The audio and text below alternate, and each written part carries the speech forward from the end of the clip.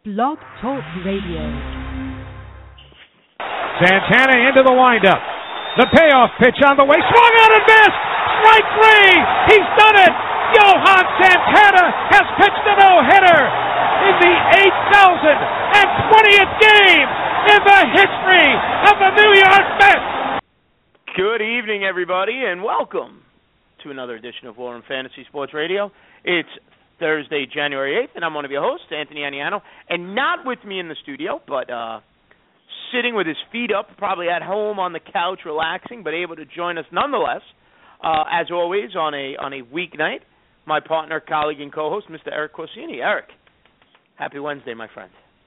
Thursday. But, yeah, we're doing okay. That's Your right. day off, but we're used to Wednesdays. But I'm actually at the kitchen table, so I'm not in a relaxed position yet. So I'm in a not yet. fantasy baseball prime position here. There you go. Fantasy baseball is upon us, and that's going to be the focus of tonight's show. So we got a lot going on. Want to remind everybody the phone lines are open at 347-838-8088, 347-838-8088. Chat room is open as well if anybody would like to jump in and join us in the chat room with any questions, comments, complaints, inquiries, or any other babble you may have. Feel free to join us in the chat room there. We'll answer all your questions. Don't forget, follow us on Facebook at WarRoom Fantasy Sports Radio and Twitter at WarRoom Radio. And check out the sponsors you see scrolling across the screen, RotoGalaxy.com, Steel Scorpion Sports, and RotoBaller.com as well. Make sure you check all of that as well. Eric, football playoffs are underway. Fantasy football playoffs still going on. People still talking about that, playing in those type of games. But what we want to talk about tonight, it's the new year. It's a new season. It's time to talk some fantasy baseball. And that's what we're going to do tonight with some hot stove stuff, some off-the-field, off-season activity. And joining us in just a few minutes to do that will be the legend himself. All the men want to be and all the ladies want to be with, Mr. Lenny Melnick. So he'll be joining us, answering our questions for a little while. And then you and I will talk a little draft strategy throughout the evening until we go off the air live here at 7:30. And don't forget, if you're not listening to us live, you're listening to us on demand, you could do so either on Blog Talk Radio or on iTunes. And just follow us on Twitter for those links as well. But before we go any further, let's get right to it. The man himself, he's with us. Lenny Melnick on the air with Anthony and Eric. Lenny, my friend, how are you? Yes, I'm doing just good as pondering over a trivia question that was asked today. Who was the first player in the Hall of Fame who had Tommy John surgery? So that's the trivia question of the day. So if that's a good one. Am I allowed to answer it, or are we gonna hold out on that? No, go ahead, answer it if you can. Because it's player, it's not a pitcher.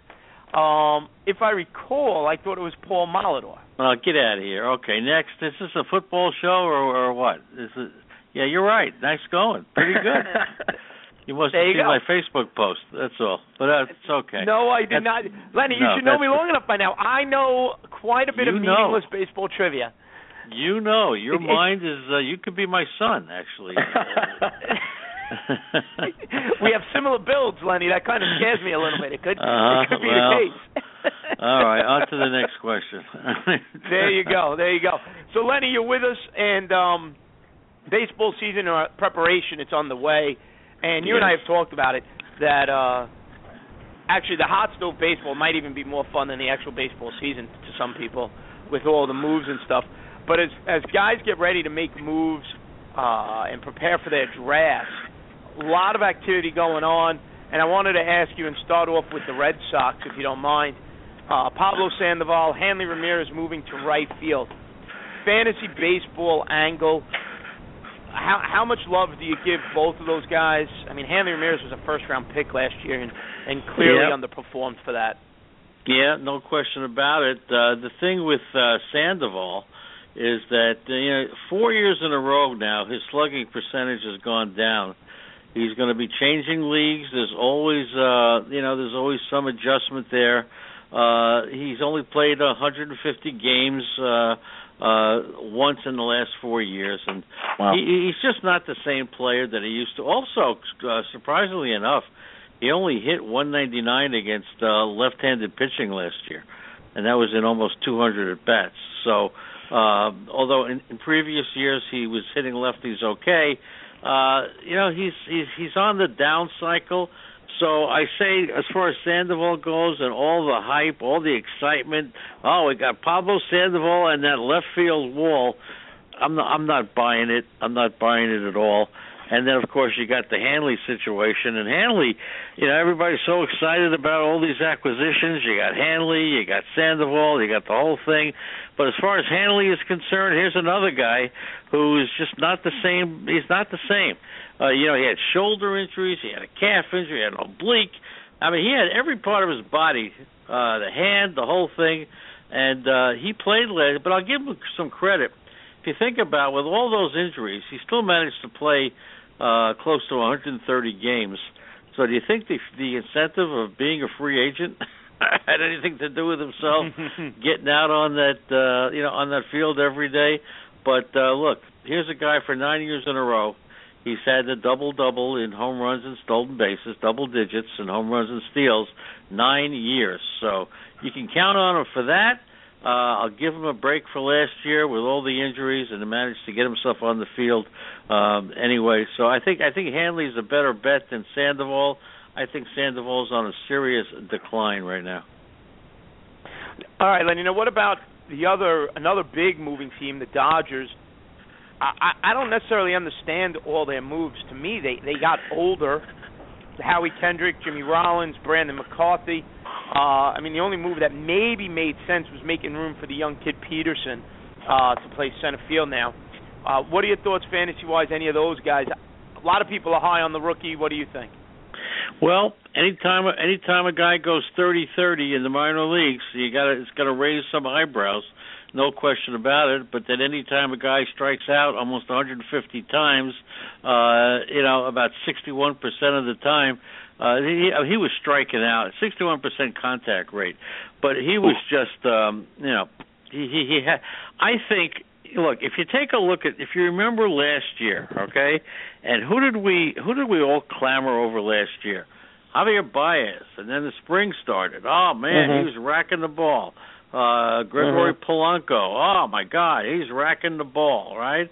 All of our sleepers, last year, who was it? It was Moustakas, Matt Adams, Peter Burgos, Junior Lake. Who else am I talking about here? You got Avisail Garcia, Oswaldo Garcia, and all these guys. All these guys. Everybody's hyped up. Look, Hanley's had his best years, but he's still serviceable because he's eligible at shortstop. And Sandoval is not my guy. But as far as the Dodgers go, Peterson, I think, is going to be hyped up. And don't forget, they still got a glut. Van Slyke is not a bad player. Ethier, if he remains on that team, along with Yasiel Puig and Carl Crawford, I wouldn't be surprised if Peterson becomes the Javier Baez of this year. Wow. And Javier Baez, when he came up, people jumped on him, hit some homers, but my God, if he didn't hit a home run, he was striking out.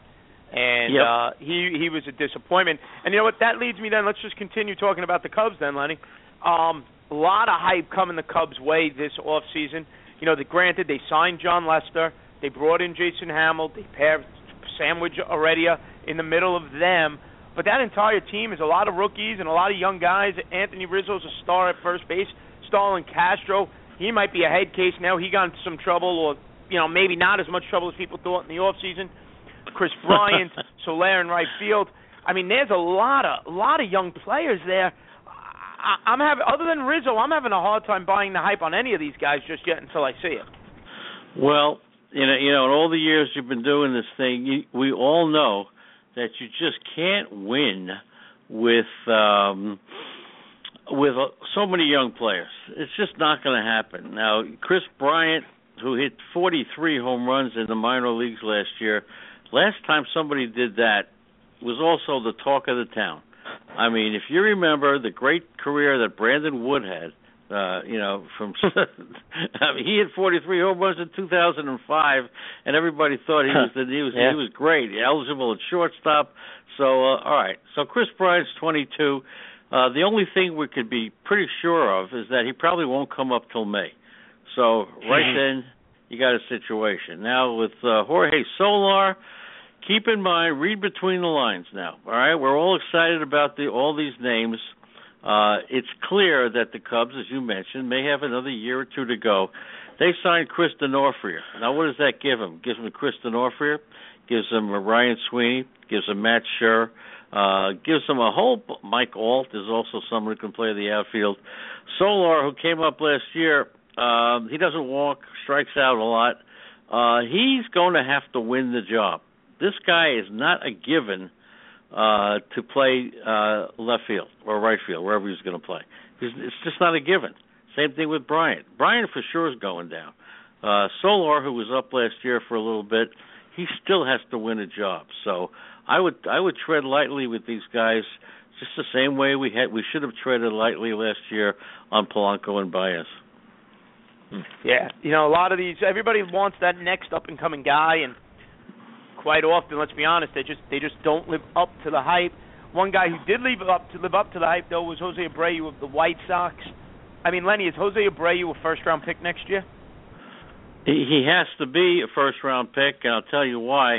There's a lot of reasons why, but first of all, here's a guy, as I've mentioned many times before, the Cuban kids that are coming up, and take a look at all these, Cespedes, Puig, Solar, I mean, they're going to have quite an all-star team. Rusney Castillo, think about that Cuban all-star team of major leaguers. It's going to be quite a team. As I said, they get recruited at a very young age in Cuba. They're sent to an academy where they're taught baseball and they play baseball all year long. And when they come to the major leagues, with rare exception now, these guys are ready to play. And I think he is the real deal. I wouldn't have said that last year, but I learned that when these kids come to this country to play in the majors, they're not coming from A-ball. They're coming from a good AAA team, good AAA experience, and they are well schooled, so they're generally ready to play. Is Yasmani Tomas going to be the third baseman, you think, for the Diamondbacks, speaking of young Cuban players? If he's not, then they got a problem, because I can't imagine them going into the season with Yasmani Tomas in one corner and Mark Trumbo in the other. It's just not going to happen. Now, here's a kid who San Francisco and San Diego were both after him, and he signed with Arizona. But both San Francisco and San Diego were looking at him as a third baseman as well. So he's got potential to hit about he doesn't have the Abreu power, but he's got 20 home run power. He could bat in the middle of the lineup. I think he's going to be a very good player. I just don't know if he's going to play left field, right field, or if he's going to play third base. But I will tell you that if he can't play third base defensively, then Mark Trumbo is going to go in a deal for a pitcher. That's what they've said out there in Arizona, and I believe that will happen. They can't go with that kind of defense in the corners. Does Trumbo have any value? I mean, injury-ridden year. I mean, to me, he's the modern-day version of Dave Kingman. I would think he'd have to go back to the American League in DH. Am I wrong? No, I think he's a little better. I mean, Kingman just never even made an attempt. Trumbo at least tries to play the field. He can play first. He can play the air. Now, Trumbo's not terrible. And you know what? As everybody is saying, and rightfully so, with the power down, anytime he can find someone who can hit 25 to 30 home runs, he's got a lot of worth right there. So, yeah, Trumbo does have a definite worth. Yeah, speaking of power, I mean, Eric, you and I have even talked about it, too, on other shows. Yeah. Lucas Duda is a legitimate fantasy baseball first baseman. I never thought those words would ever come out of my mouth, Lenny, but Lucas Duda is a legitimate fantasy and Major League Baseball first baseman, and the Mets, they actually made the right call. They traded Davis, they kept Duda, and, I mean, the Mets actually have a legitimate 30-home run guy at first base, Lenny. Yeah, until you find Ike Davis in Oakland will hit 40 home runs, all right? So we'll see about that. Oh, my goodness. Yeah, wouldn't that be something, right? Although I did see Ike Davis, when I saw him in the Arizona Fall League, I thought I was wrong about Ike Davis. I said he's got the size, he's got the pedigree, but, I mean, he just didn't have any fire in his eye. He had nothing. He had nothing. He had no field presence other than his size. He looked like he was walking through it, and I don't know. I thought I had pegged him wrong because I thought he was going to be a failure. As it turns out, I could be very right. Look, he'll never hit. As far as Duda goes, he's not going to hit left-handed pitching. He struck out over 30% of the time against lefties. So let's take that out of the equation. But his power, first 30 home run year, it wasn't a result of any kind of spike or anything. His fly ball rate was about 15, 16%, if I'm not mistaken, and I know he's had a career mark of about 14%. So he's, this is his game. He's not a great fielder, but he's learned to play first base. So the Mets will accept him there, and he hits home runs, and that's what he does. So if he can hit himself 25 home runs this year, I think we'll have a nice fantasy pick on our hands. Yeah, Lenny, the other team that really made waves this offseason was the San Diego Padres with an entirely new outfield now. Justin Upton, Matt Kemp, Will Myers. However that shakes out, supposedly Myers is going to be the center fielder there. And people are tripping over themselves, singing the praises of the Padres. And I'm not totally sold on that. I've never been, and people call me crazy, but I've never been a Justin Upton fan. Strikes out way too much, and for all his hype, the peaks and valleys are just too inconsistent for me. Is Justin Upton a fantasy superstar? Is Matt Kemp back to being fantasy relevant? What is your take on this Padres outfield? Well, I have heard through the grapevine that Justin Upton doesn't listen to your show. So, well, if he listened more, he maybe would, strike out less if he talked more. Yeah, striking out less. He's talking about striking out almost 28% of the time. That's a lot. What scares a lot of people who had Justin Upton last year is that he hit 169 in the month of September, right? And but here's the thing: people will say, well, playing in San Diego, he's got close to an 18% home run to fly ball rate in Petco, and he does better there than any other ballpark. If you believe in stats, then you'll say at age 27, Petco is not going to hold him back from hitting some power. So I think Upton, you can pencil him in for his usual 25 home runs. As far as Kemp is concerned, he only played 2 games in center field last year, so he's not going to play center field. Upton's not going to play center field. Kemp, first 47 games of the year, people think he missed a lot of games last year. He played in 150 games, and he hit 248 in the first 47 games, where you would think he wasn't in the game. Only had 5 home runs, but starting June 1st, he took off. He hit over 300, 75 RBIs, something like that. Over 20 home runs. So he's look, if that arthritic hip stays in where it's supposed to be, I think we got a player here, and I think Kemp you could probably get Kemp 3rd round, 4th round, and I think he'd be worth it. Yeah, and I think Will Myers could be an interesting little pickup later in the draft. You got to figure guys are going to be. I think guys are going to be down on him. You draft him for depth in the outfield, maybe he can rebound. I mean, this kid came with so much hype into the pros. Rookie of the year. I've also heard rumors that the Padres are still considering swinging him again for another starting pitcher, which would be interesting because they do have your boy there, Cameron Maybin. Cameron Maybin, the guy who won labor for me last year. I'm not going to go into that story unless you hold a gun to my head, but he won it for me. It was addition by subtraction to make it short. I got Cameron Maybin in the trade, but it was the guys that I gave up that cost Steve Moyer 2 points, and that's what I beat him by. I gave up Javier Baez, and he lost a point in batting average. Jason Hamels, he lost a point in ERA. So the fact that I coveted Maybin so much, I was able to make that trade and win addition by subtraction. Anyway, so Myers comes along, wins the Rookie of the Year in the American League, and we're all excited. Now, he had a wrist. He was out last year for about 3 months, and he had wrist surgery, and that's pretty scary. So if you take that into account, you kind of say, well, maybe his wrist was bothering him in April and May because he only hit 227 in April and May. So you figure, okay, his wrist was bothering him. Then he has wrist surgery.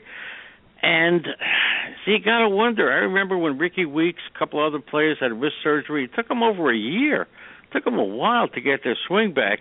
But the big thing about Myers, who admitted that, he had a problem with his work ethic, and he admitted it.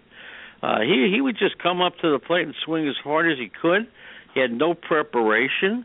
He kind of felt that he had already made it after winning Rookie of the Year. He didn't have to impress anybody, and he admitted all that. He admitted he would just come up to the plate with no plan.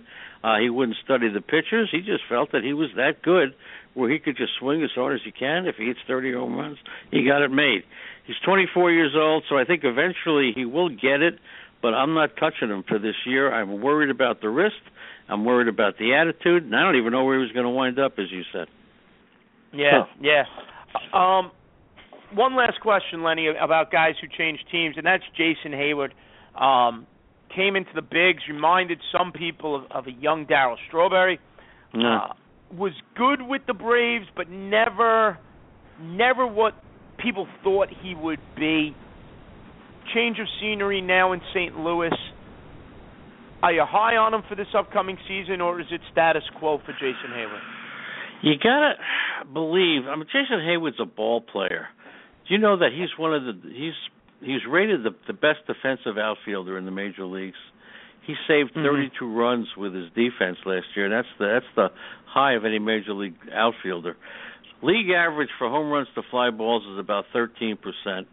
He was at about 6.5%. So he's got a way to go. There's a lot of people who I talk to who feel that when he got beamed and he got hit in the face with the ball and he had all kinds of jaw problems, since that time he can't stand in there against the fastball.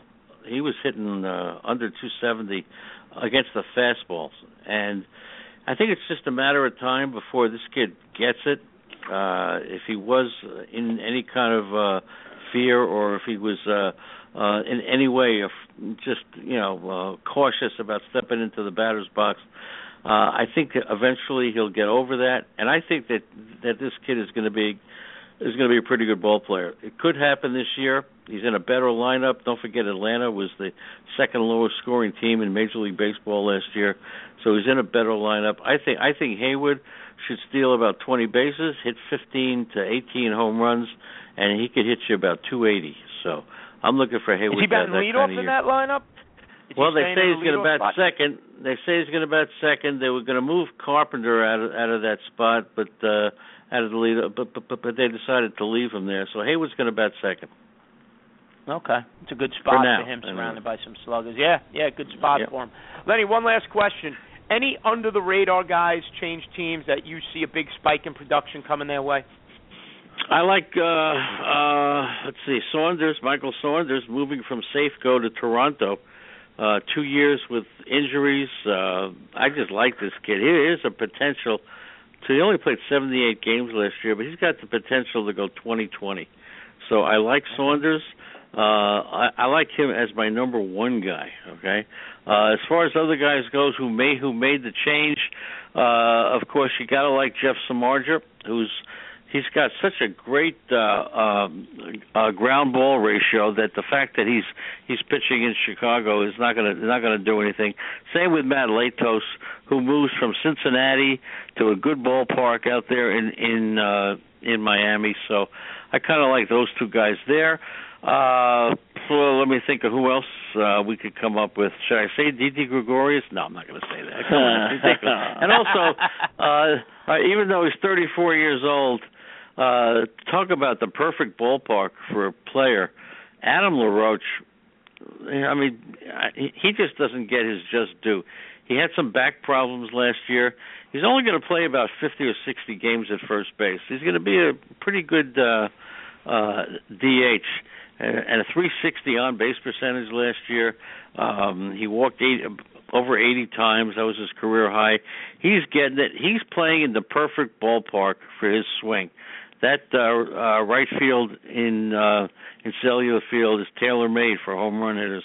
So I wouldn't be surprised if LaRoche comes back again, hits 25. I don't know if he's under the radar, but he's certainly a pick that I'm going to be looking at. Excellent. All right, Lenny, listen, man, I appreciate you coming on with us for a few minutes tonight. I know it's a little bit past your bedtime, but we do appreciate you joining us. And and I got to get up early tomorrow to listen to you on Sirius. So this is not fair. I got to get up real early. What scares me is a little bit. I think you knew I was going to be on Sirius tomorrow morning before I did, which is I did. Which how do you think you're getting on Sirius, you knucklehead? Is that it? No, you made it on your own. Now. You make it on your own merits, that's for sure. And but I got a call from Craig Mish today, all right? And he says, "How do I get into Tout Wars?" And I said, "How much money you got?" So I saw those. Are you participating in Tout Wars? I saw those lineups were coming out today. I started Tout Wars. They had no choice but to have me in. I'll Which be one in are Tout you Wars. I'm in the National League. I haven't won that in a couple of years. I'm also going out to Arizona to be in the Labor League and defend my title. That should be pretty interesting because if you remember last year on my show, Rick Wolf made a bet. He said if he won Labor last year and he was in second place, then I would have to wear a suit and tie to the draft. And if I won, which I did, he's going to wear my cutoff jean shorts. Which I found out is not exactly the style. Somebody took a picture of me wearing my cutoff jeans, and it surfaced all over. I mean, it went viral. It was pretty horrible, actually. But I haven't heard the end of that. So, hey, listen, thanks for having me on. Appreciate it, and upward and onward. Okay. There you go. Thanks a lot, Lenny, and we'll talk soon, and we'll get this going again. Okay, take it easy. All right, Lenny, be well. Lenny Melnick, RotoExperts.com, SiriusXM Fantasy Sports Radio, fantasy baseball legend, and proud to say a friend as well. Eric, always good stuff from Lenny. And, maybe we go in again, Eric. Maybe we take the ride into the city. We go check out Tout Wars. We go meet up for drinks again. And then maybe this year Lenny Melnick actually shows up at the bar for a beer or two with us and doesn't sneak off and go do whatever it is Lenny Melnick does late at night. God only knows what Lenny Melnick did that night. Lenny promised us we'd have a beer with us, and Lenny disappeared. So, Lenny, if you're still on at Tout Wars, I think that's March 22nd. Hopefully you'll be able to come out a little bit after the draft and have a few laughs with us. But thanks again to Lenny. Eric, some good stuff going on there from Lenny. A lot of teams changing, a lot of players changing teams. We'll talk more and more about them. But for the second part of the show here, Eric, what I wanted to talk to you about was getting into some different draft strategies and some ideas that people are starting to formulate. And the first one I wanted to talk with you was Clayton Kershaw. Right. Last season, 21-3. His ERA was about $1.7. He's obviously a first-round pick. Right. Dominant, best pitcher in baseball. He can't even be debated or argued. But in this era, like Lenny was talking about, where pitching might be on the uptick and power's on the downswing, right? We're talking about Lucas Duda as a legitimate home run power threat nowadays. I think that sums that up. Right. Are you willing to take Clayton Kershaw in the first round, or do you feel the need to grab that power bat? I was looking at it before, and I would grab the power bat because there's to me it's a pitching league now, and there's a lot of pitchers that you can go and get, and there's not so many hitters in the later rounds. I mean, Miggy Cabrera last year was tied for 11th with a couple other players in the league with 25 home runs. So 11th. So you're looking at Duda in the top 10, right, with 30 home runs. So the power is just not where it used to be. So I'm looking to grab a power hitter in the first round. Like Abreu. Obviously if you have the number one pick, you take Trout and all those guys. But I'm definitely looking to grab a bat in the first round. Right. I don't know your strategy on it. I would wait on the pitcher. I don't know what would you do in that situation. Say you're sitting there. I would do the same thing. Say you're sitting there. Stanton's off the board though, and what would you do? Right. Well, that's just it. Well, to me, it comes down like this. When I look at the top of the draft, you're looking at Trout, You're looking at McCutchen. Right. You got I'm looking Stanton at up there. You got Goldschmidt. Giancarlo Stanton. Carlos Gomez. To me, those 5 are my top 5 because that's big boy power there. Trout, Right. Abreu, Giancarlo Stanton, McCutchen, Goldschmidt. Even though Goldschmidt got hurt last season, to me that's my top 5 on this day, the beginning of January. A lot could change between now and draft day in February or March. At that point, you're now looking at guys who are a multiple tool type of player. Correct. A Carlos Gomez, that 20-homer, 30-steal type of player. Adam Jones, who for years I've said is underrated, and the reason Adam Jones is underrated is because there's nothing fancy about him. He just goes out and does his job, and at the end of the season, 25 homers, 90 RBIs, 15 to 20 stolen bases, and look at that, Adam Jones with an average of around 300. Robbie Cano, people like Robbie Cano. Robbie Cano had an underrated year. His power was down, but all his other numbers were great. And people like Cano because they say, okay, I'm winning second base every week. I have the best second baseman.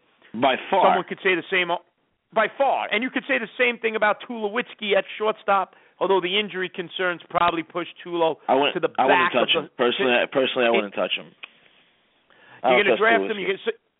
He's going to go in the second round. But the problem with Tulowitzki is you're going to draft him in the second, and you're going to have another shortstop on your roster. Right. You're not going to be able to play the waiver wire like you will with some other guys because you know he's going to get hurt.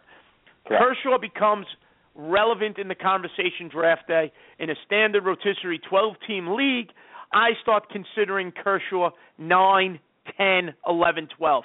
In that range is when you start considering him just because he's winning for you every time out there. Yeah. I mean, it's just obscene. I mean, he is a different beast at the position for sure. But, you look at guys, I mean, in regards to pitchers, I mean, I'm just looking real quick at the ERAs, and I'm looking down the list. There was 22 pitchers last year with a sub-3 ERA. 22 of them. I mean, that's a lot of – I'm talking starting pitchers. I mean, that is a lot of starting pitchers with sub-3 ERAs. I mean, and Kershaw's at 1.77. I mean, you have King Felix at 2.14, Sale at 2.17, Cueto at 2.25. I mean, Wainwright was 2.38. I mean, all these guys are up there. Even Fister, guys like Doug Fister, 2.41 ERA. And all these guys have whips literally all around 1.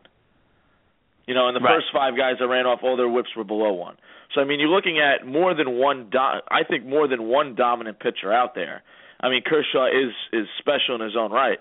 But, I mean, there's other guys that you can get plenty of stats from and wait a little bit on. I mean, looking all the way down at the 21st pitcher in regards to ERA last year was Bumgarner. And he was 18 and 10, with 217 innings pitched. I mean, the guy and 219 strikeouts. I mean, you're just talking about. I mean, you're talking about pitchers. Eric, talking about ERA. You got guys like Jake Heredia of the Cubs. Granted, in a smaller sample, in 25 starts, 2.5. Tanner Rourke, the Nationals' 5th starter in 31 starts, 2.8. Tyson Ross of the Padres. Now, Tyson Ross of the Padres, I loved him. I thought he was terrific for me all year. In 195 innings, 195 Ks, he was 13 and 14. But we were talking to Lenny. This is a team that's added an entire new offensive outfield. He pitched to a 2.8 ERA, and last year you could have gotten him in round 15. He's going to bump a little bit. But I'm saying, I think we agree that the scarcity of the bats, you have to take one early, especially in the top 10 picks. You have to. There's plenty of pitching out there. There's a ton of pitching. When you look at the offensive side of things, I'm looking at some of the top offensive players of last season, and you tell me if these players are worthy of being a first-round pick. We know Mike Trout is. Are you willing to take Jose Altuve, who, depending on the scoring system, could have been the second-ranked offensive player in fantasy baseball last season? 341, the 56 steals, the 59 stolen bases. He scored you 85 runs. Jose Altuve, in some scoring systems, was a top 5 fantasy player last year, top 2 in others. Are you taking Jose Altuve, though, in the first round? I can't do it. I personally, I couldn't do it. I couldn't do it. You can't do it either. No way. No. Right? What about a guy like Michael Brantley of the Cleveland Indians? Yeah, I like Michael Brantley a lot. But now, it's very tough to pull your trigger on a guy like that in the first round too. I agree. Michael Brantley was a good player, has been for a few years. Last season he explodes, 20 right. 97, 23 steals, 327, terrific season. But I'm with you. I feel like I can't pull the trigger there in the first round. Heck, I might even be hesitant to pull it in the second round, but I probably will. Yeah, second round he can easily go in the second round. Easily in the second round. But it's tough in the first round. Even for us, even for me, to get away sometimes from the guy on the stats on the back of the baseball card, the guy that's been doing it for a couple of years, the household names. It's easier to pick those guys in the first round. Is it necessarily right? Maybe Altuve should go in the first round. Maybe those guys should go ahead of other guys. But it's really tough, and you could face a lot of criticism on draft day, and I think that's why people also shy away from it a little bit, including myself. At certain times you're like, how can I possibly pick? Say for some strange reason, right? You get wild and you want to take Brantley and Miggy Cabrera's on the board, but you're afraid that Miggy Cabrera's going to start trending the wrong. You know what I mean? And you want to take the guy on the upswing, and all of a sudden you take him and you're just going to get ripped apart. And his stats are very similar to Miggy's at the end of the year. Their stats weren't way off of each other, about a 5 home run difference. And he even stole more bases. I obviously stole more bases than Miggy. So you look at it and say, is it really a drop-off if I take Michael Brantley instead of Miguel Cabrera? Because the average is the same, home runs are the same, RBIs are about the same. I'm just basing it off last year. Right, and when you look at and you're gaining stolen bases. Right, when you look at it, Miguel Cabrera was +5 in home runs. He was +12 in RBIs over Michael Brantley. But Michael Brantley had 22 stolen bases more, and he's had a slightly higher batting average, and runs Miguel Cabrera beat him by 7. Right. It's funny we're having this 14-point higher on-base percentage. Brantley over Miggy. So it's a funny conversation we're having. People walk in who don't understand baseball go, Miguel Cabrera, Michael Brantley. The numbers don't lie. Michael Brantley also has been healthy. I should have asked Lenny this, too. Lenny's been screaming it about Miguel Cabrera. Be careful with him. He's had some bone spurs injuries, according to Lenny, that are worse than what that they're reporting. And Miguel Cabrera, you've started to see that body break down a little bit. Mm-hmm. It could be a bit of a risk there. Other guys who I'm hearing going in the first round, Anthony Rendon, the new second base, now third base. You look at his numbers, 21, 83, 287, 17 stolen bases. Another very good player, an interesting first-round pick. But I don't find any of them, for the better word, none of them to me are sexy. Okay. Yeah, I mean, there's nobody besides Mike Trout, and I agree with you, that, I want over anybody else. You know what I mean? I agree with you. Everyone else seems kind of, generic. Everyone seems kind of the same. Some guys are really well balanced and have some stuff in every category. Other guys, you're paying a little more for home runs. I mean, there's no guy that's just like, wow, I need to get that guy. There's a lot of, Paul Goldschmidt, Giancarlo Stanton, Jose Abreu. I mean, if you think about it, what's the difference between a lot of those guys? There's not much there. It's not much different. Right. I'm when I write down names right now, Eric, and I look at offensive players. Who I'm looking at it. Trout, McCutchen. I know Goldschmidt was hurt, but you got to go with him. Right. Abreu, Carlos Miguel Gomez. Cabrera. To me, that's your top 5. Giancarlo Stanton. There's 6. There's, to me, my top 6. Trout, McCutchen, Goldschmidt, Abreu, Miguel Cabrera, Giancarlo Stanton. So now let's go back to the original question. After those 6, the sexiest name on the list is probably Clayton Kershaw. Correct. Then you can maybe discuss going after it. Or do you go the offensive piece, and just throw in names, the Rendon, Altuve, Brantley, Jose Bautista, underrated power. He's 35 home runs. He's 286. Adam Jones, last year 26, 99, 281. Here's the power guys.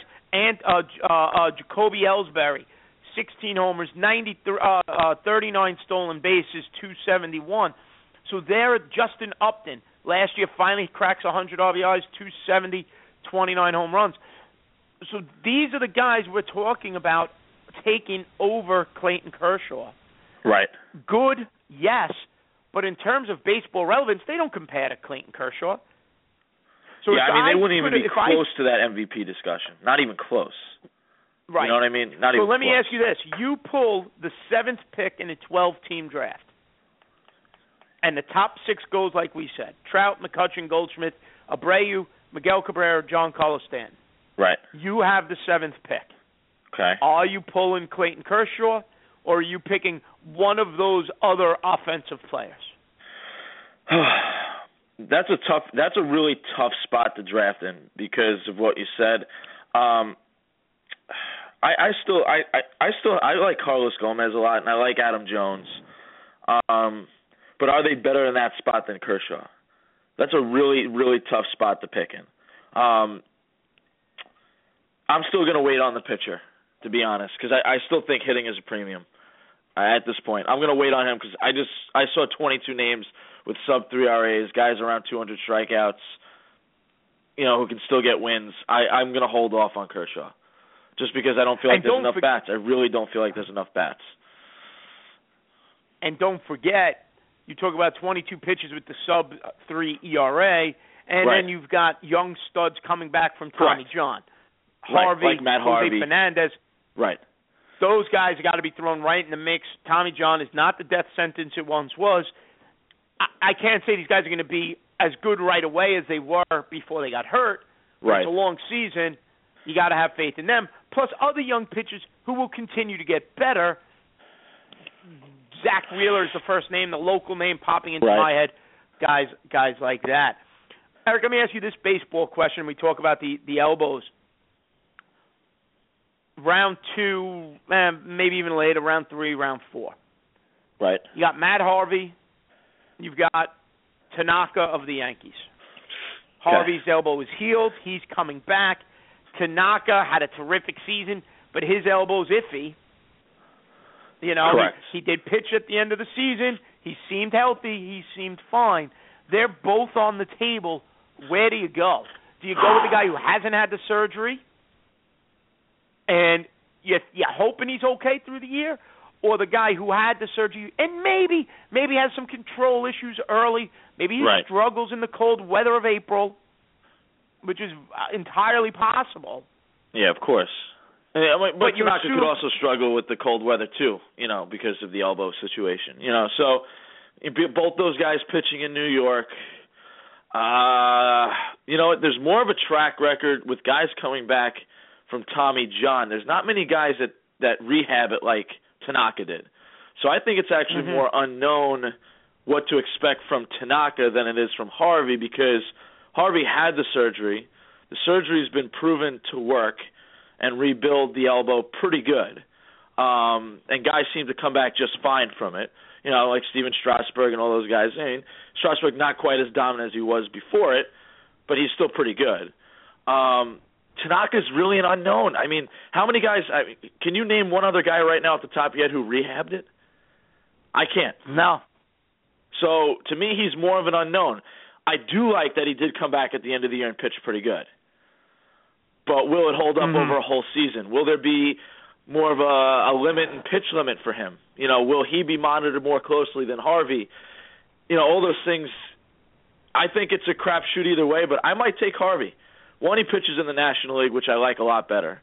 And he had the surgery. So if I had to pick between the two, I would take actually Matt Harvey, because I'm still nervous about the unknowns of not having the surgery. Where would you be on that? Yeah, that's a fair point, and I agree. I would go Harvey. I think the Mets handled Harvey right. I mean, they shut him down and rested. I mean, he could have pushed and pitched at the end of last year, and they just wouldn't allow it. You're looking they did the right thing, guy 100%. 100% right thing. He's going on almost a year and a half of rehab and rest post-surgery. So you got to. I personally like that. Here's the thing with Harvey, though. I do expect April struggles. The cold, pitchers come back from that. At times they're a little bit wild. You could have a little bit of a higher whip out of him, some increased walks and whatnot.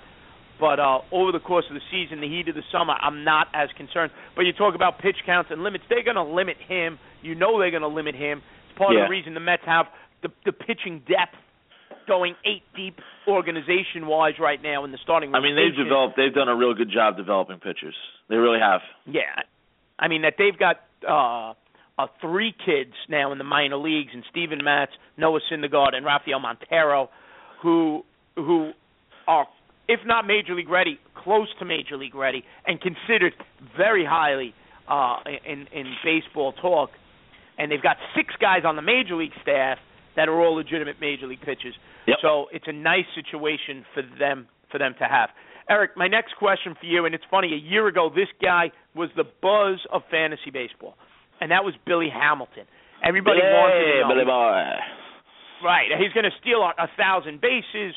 Yeah. He's going to figure out a way to steal. Steals. Yeah, he's going to figure out a way to steal first.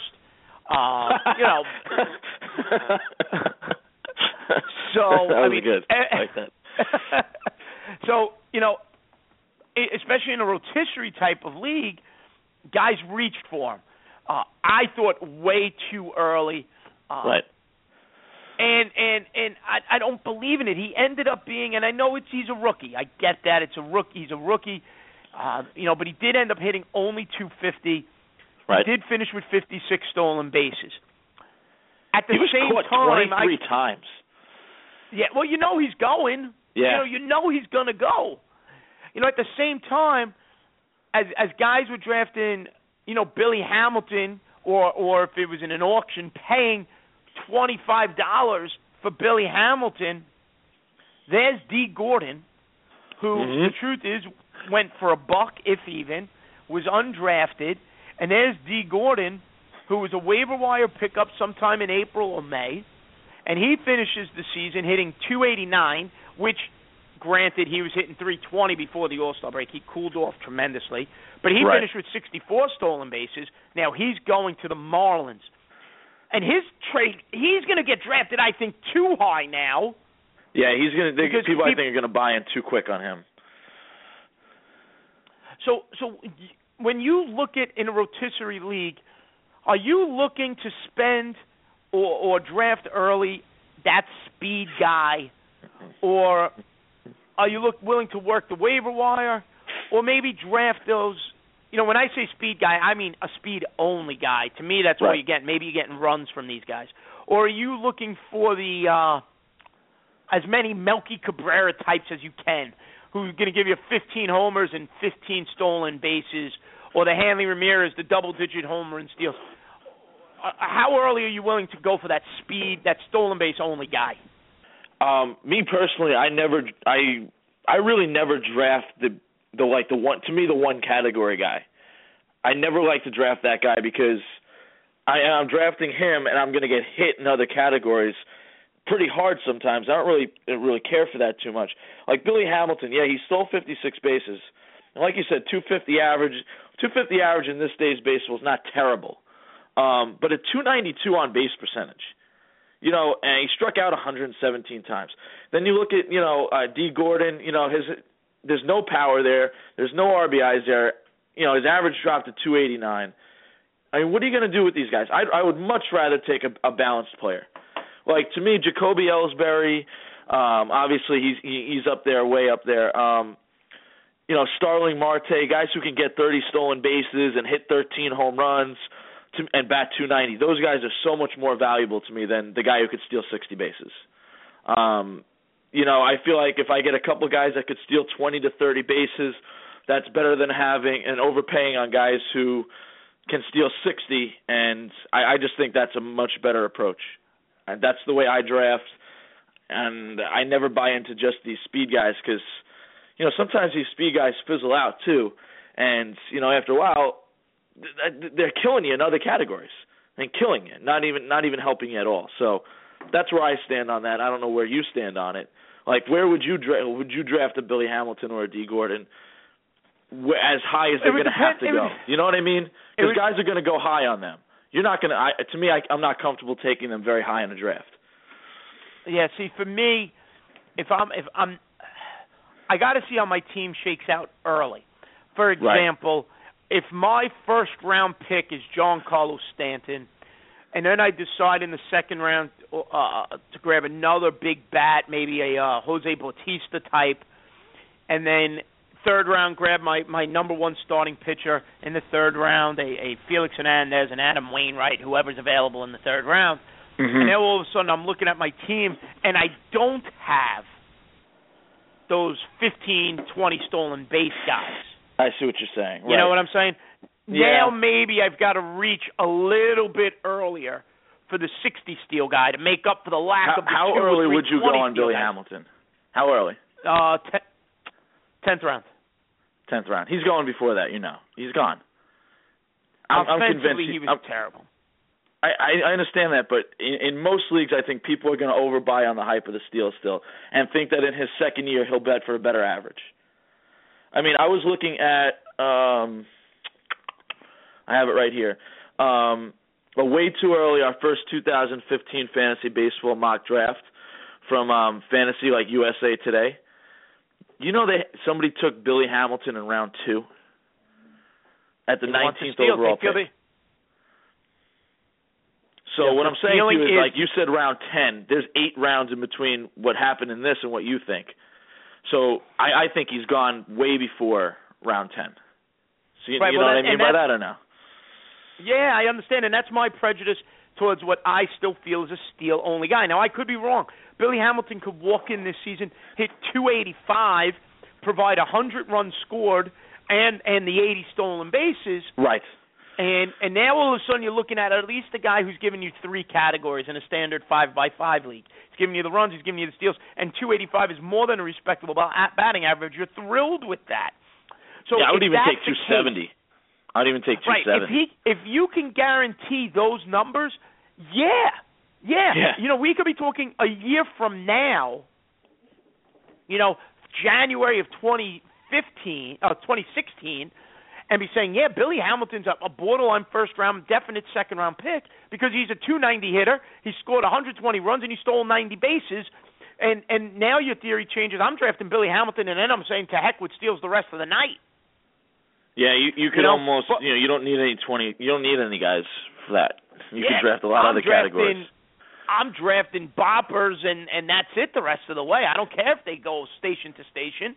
I'll draft every Lucas Duder out there and collect 25 to 30 home runs from everybody else, and let them just either, you know, hobble around the bases. You know, D. Gordon's gonna play, and if you look at the second base position, it's not glamorous. Who do you want at second base? You know, the Dodgers to me it makes no sense. Who do you want though? Howie Kendrick or D. Gordon? I'd rather have D. Gordon fantasy wise. He's going to bat in the top of that line. Yeah, between those two, I agree with you. 100%. You know, D. Gordon should be in a position to score a lot of runs now. Right. On that Marlins team. You know, he's ahead of Stanton, Yelich, Ozuna. You know, offensively, it's a pretty good team they're putting together in Miami. His job is going to be to get on base, steal second, and he should have no problem coming around to score. I actually like D. Gordon better than Billy Hamilton. Just because I might actually trust the Marlins lineup more than the Reds lineup because Joey Votto's always hurt in Cincinnati. Jay Bruce was terrible last year. They just added Marlon Byrd. He's been good, but eventually he's got to start playing to his age. And Todd Frazier and Brandon Phillips. Frazier's very good. Brandon Phillips is on the decline. I actually like the Marlins lineup, the younger lineup, a little bit more than the Reds. I may rank D. Gordon a little higher than Billy Hamilton. Right. I mean, I don't disagree with that. I also think that he's going to play there. They traded for him. I agree with you on that. I don't really understand the Dodgers really giving up. I guess I do, but to me, Howie Kendrick's nothing special. He doesn't really – I mean, I think he had 7 home runs last year. I mean, he doesn't really strike me as much better of an offensive player than D. Gordon was. I don't know how much more he brings to the table. And he's older as well. I don't really understand a lot of the Dodgers moves, to be honest. But you discussed that a little bit with Lenny too. Like you said, they get older. I'm kind of stuck on that. But D. Gordon went early in this draft. You got guys like Kemp going in the second round. Altuve went early in the second. Ryan Braun still goes pretty high. You know, gosh, when I'm looking at this, like these drafts, like I think about what the numbers used to be. You know what I mean? Like when you were drafting Barry Bonds, I mean, that's a number one pick to me. You know, like 70 home runs. You know, like ridiculous stats. There was like, I think, I had it before in front of me. No. Maybe there was 20 guys last year who had 100 RBIs. Maybe? Mm-hmm. I mean, the numbers are so down. That's why I think you got to get the guys. I think, okay, there was actually 12 guys last year who cracked 100. 12 players cracked 100 RBIs. I mean, that's and Adrian crazy. Gonzalez led the league with 116. I know there used to be guys, the A-Rod numbers, 150. I mean, so I'm trying to draft well-balanced players still. And like you said, I guess you got to really see how your draft shakes out, because I guess if you do take one of those boppers, if you do take Miguel Cabrera in the first round, that's one steal a year. So now you maybe need a guy like Billy Hamilton or D. Gordon in there to counteract that and try and average out the steals. So even Altuve. Now, see, if we talk about steals, guys, to me, Altuve is the top guy there. Yes, yeah, because he seems because pretty. of He's got a balance. 341, 56 stolen bases. So if you told me, all right, I'm going to draft Miguel Cabrera at 5, and I could get Altuve coming around to me in the second round, and now I walk away going, all right, I got two 300 hitters. One of them going to give me the power. One of them going to give me the steals. I feel pretty good about that. Yeah. You know? And you should, if you get those two guys. Right, and you should. You know, otherwise you're dealing with the Carlos Gomez's, who is, again, a better pick, I think, than them, because although he's giving you the 30 steals, he's giving you the power. He's the ideal steal guy. It's those one, I don't want to say one tool, but maybe 2 to a 2.5 tool guy. Right. You know, the runs, the steals, and hopefully batting average. Those, to me, are always very tricky to pick. And I'm looking, you brought up the RBIs, and it's absolutely fascinating. Gonzalez, Trout, Miggy Cabrera, yep, Nelson Cruz, Jose Abreu, Stanton, Pujols, Ortiz, Jose Bautista, Victor Martinez, Justin Upton, Yoenis Cespedes. That's it, 100 RBIs.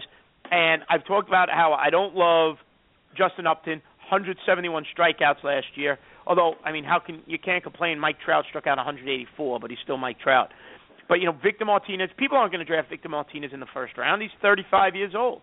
People aren't going to draft Jose Bautista in the first round. They're not going to draft David Ortiz, Albert Pujols. They're not going to draft these guys in the first round. Adrian Gonzalez, he's not going to be a first-round pick. Right. And, you know, what's mind-boggling about it the most is, like, you say a guy like Altuve, right? Batted 341. He's not going to improve upon that. I think, you know, even if he drops 30 points on his average, now think about it, that's a lot of points. 30 points, he's still going to bat 310. 310's a really good average this day and age, like really good. So he's definitely a player that I'm looking to get in that second round, to go with one of the power hitters you could get in the first round. And then you take, you know, then you really kind of have to take your first starting pitcher in round 3, I think. Right. You know, you can't sit on a pitcher forever, but yeah, that's a nice way to start your team, though. Yeah. Right. You grab that power early, the speed with the average in the second round, and that's it. If I draft an Altuve, now I'm mixing in, you know, if I could get a Melky Cabrera as my third outfielder who's going to give me 15 and 15, that type of guy in the third round, I feel okay about things as my draft goes on. Eric, one last question before we wrap up for tonight. Nelson Cruz. Right. 40 homers, 108 RBIs, 271. I remember last year in one league I drafted him. It was round 12 or 13. I got him super late. Now, this year, he's coming off the monster year. He's now a Seattle Mariner. Right. We know what that does with power numbers. We saw it with Robbie Cano. Literally cut him in half. Any other player, Nelson Cruz would be in the conversation as a first-round pick. We haven't even mentioned his name, though. What are your thoughts on him? There's no way I would take him in the first round. I think the only way for him to go next year is down. You know, even with the 40 home runs, he only you figure a guy with 40 home runs would drive in more than 108 runs. But, you know, the 271 average, not that impressive to me. Doesn't steal any bases. He's really a 2.5 category guy. So now you're saying you're taking I mean, I guess runs is there with the 40 home runs. Like, all right, so he averages out to be a 3 out of 5, 4 categories, whatever you want to call it. Is that what you're taking in the first round now? And, he's been linked to the PEDs. God knows he could get suspended again. I mean, he bounced back and hit 40 home runs. Not saying that he's on anything, but he does have a connection at some point. And it seems like these guys can't stay away from it once they get a taste of it.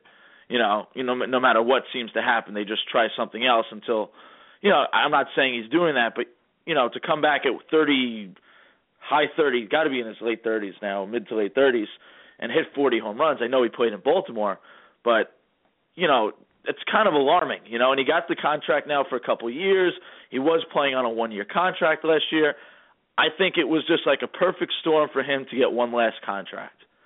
And I'm staying away from Nelson Cruz unless I feel like I could get good value for him a little bit later than most people would take him. I'm not sold on him because of all those things that I just said, plus going to Seattle, and maybe that cuts off 10 homers there. So now you're looking at 30 and a 270 average. It did improve Cano's average. Cano still hit it for a high average there, but also Robbie's also 7 or 8 years younger than he is. So I don't see him being nearly the player he was in Baltimore this last year. I don't know your thoughts on it. What round you would take him in? I wouldn't even draft him, to be honest. No, I would still draft him. I'm not going to draft him as early as people will draft him. You tell me what Nelson Cruz is going to be. I'm saying Nelson Cruz is going to hit 270, 25, and 90. So to me, that still has a lot of value. In the fourth round. Yeah, I wouldn't. I was thinking I would take him even a little later than that, like 5th or 6th round. If he's there, I'll take him. But I'm not upset if I don't get Nelson Cruz in my draft. I'm not upset about it.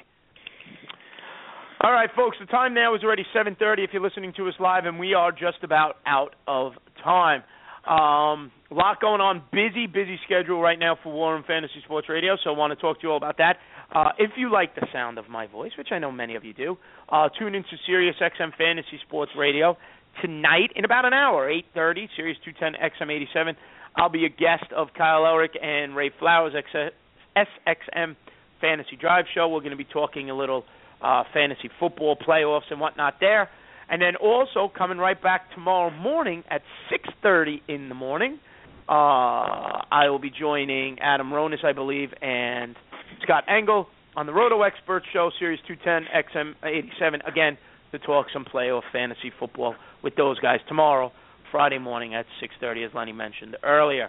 Want to remind everybody, Eric and I should be back hopefully now with our regular time next Wednesday at our normal 7:30 start time, so hopefully you could join us there as well. Follow us on Facebook, WarRoom Fantasy Sports Radio, Twitter at WarRoom Radio, and feel free to send us any questions, comments, complaints on our Twitter page, our Facebook page, and we'll happily get right back to you. Special thanks to Lenny Melnick for joining us tonight and talking baseball. You'll hear Lenny with us quite often throughout the baseball season.